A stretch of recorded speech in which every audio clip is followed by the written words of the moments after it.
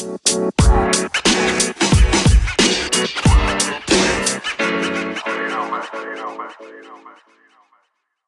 morning, afternoon, or evening, wherever you are in the world. Welcome to DBN News for 5/27/2019.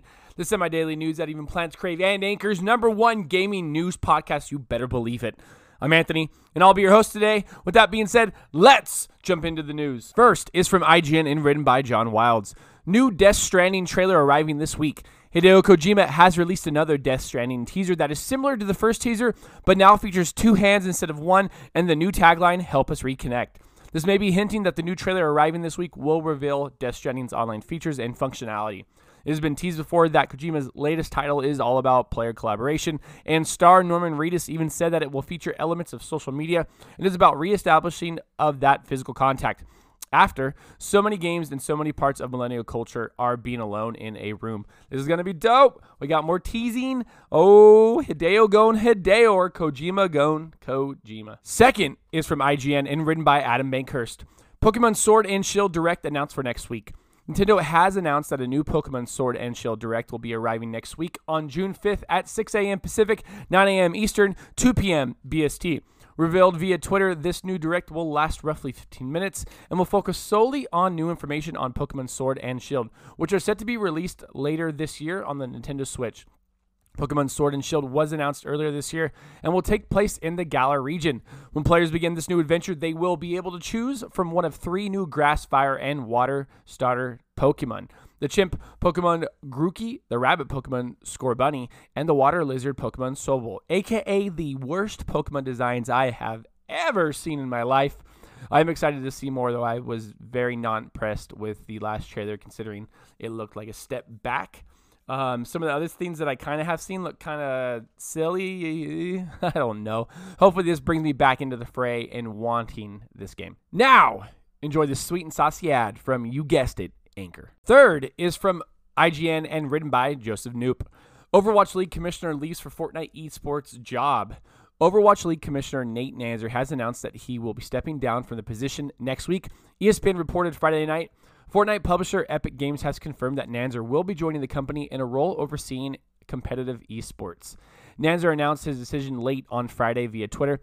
"Hey Overwatch League family," Nanzer wrote, "I wanted to share that soon I will be leaving Blizzard for a new opportunity. This has been the toughest decision of my life because it means I won't get to work with the best staff, players, teams, owners, partners, and fans in esports anymore.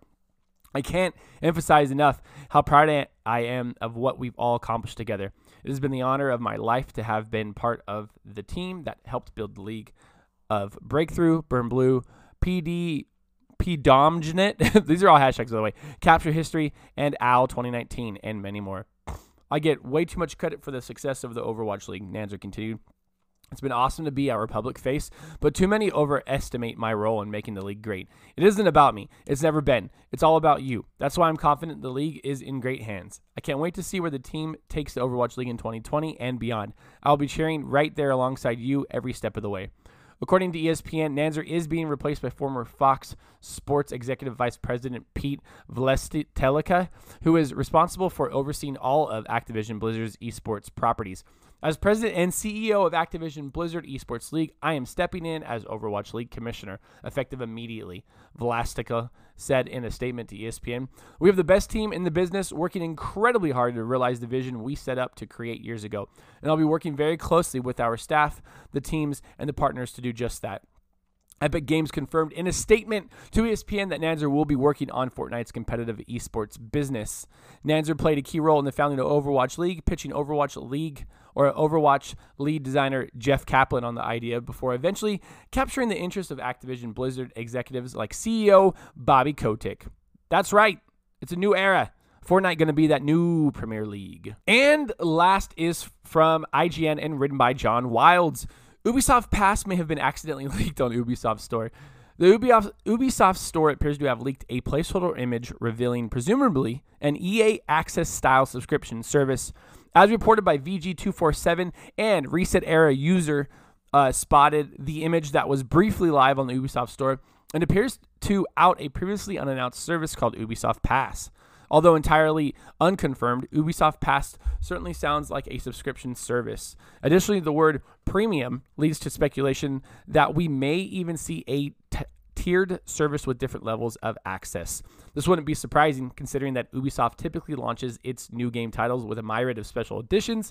In the current climate of Disney Plus, Google Stadia, and with next gen around the corner, it would not be at all odd to see Ubisoft offer a subscription package, especially when you take into account how many long-running franchises it has. Assassin's Creed, Prince of Persia, Splinter Cell, Rainbow Six, and Rayman all have multiple sequels spanning multiple generations. So, Ubisoft has more than enough content to fill a service with. The real question is, what would it cost? The real question is, who fucked up?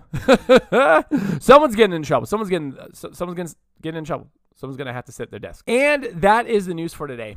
Thank you for listening, and let us know what you think about any of the stories we talked about by sending us a message on Anchor, the podcast app we use to record the show. If you'd like to support the podcast other than listening, please check out our Anchor page at anchor.fm/dadsbeardsnerds, where you can donate to us via the support this podcast button and sign up for a monthly donation of 99 cents, $4.99, or $9.99 per month. Find us on Twitter at dadsbeardsnerds, Instagram at dadsbeardsnerdspodcast, or if you'd like to be part of our ever-growing Discord community, find that link in our Twitter bio and all of the show notes for every single show. Until next time, I'm Anthony, and I look forward to making more content for you.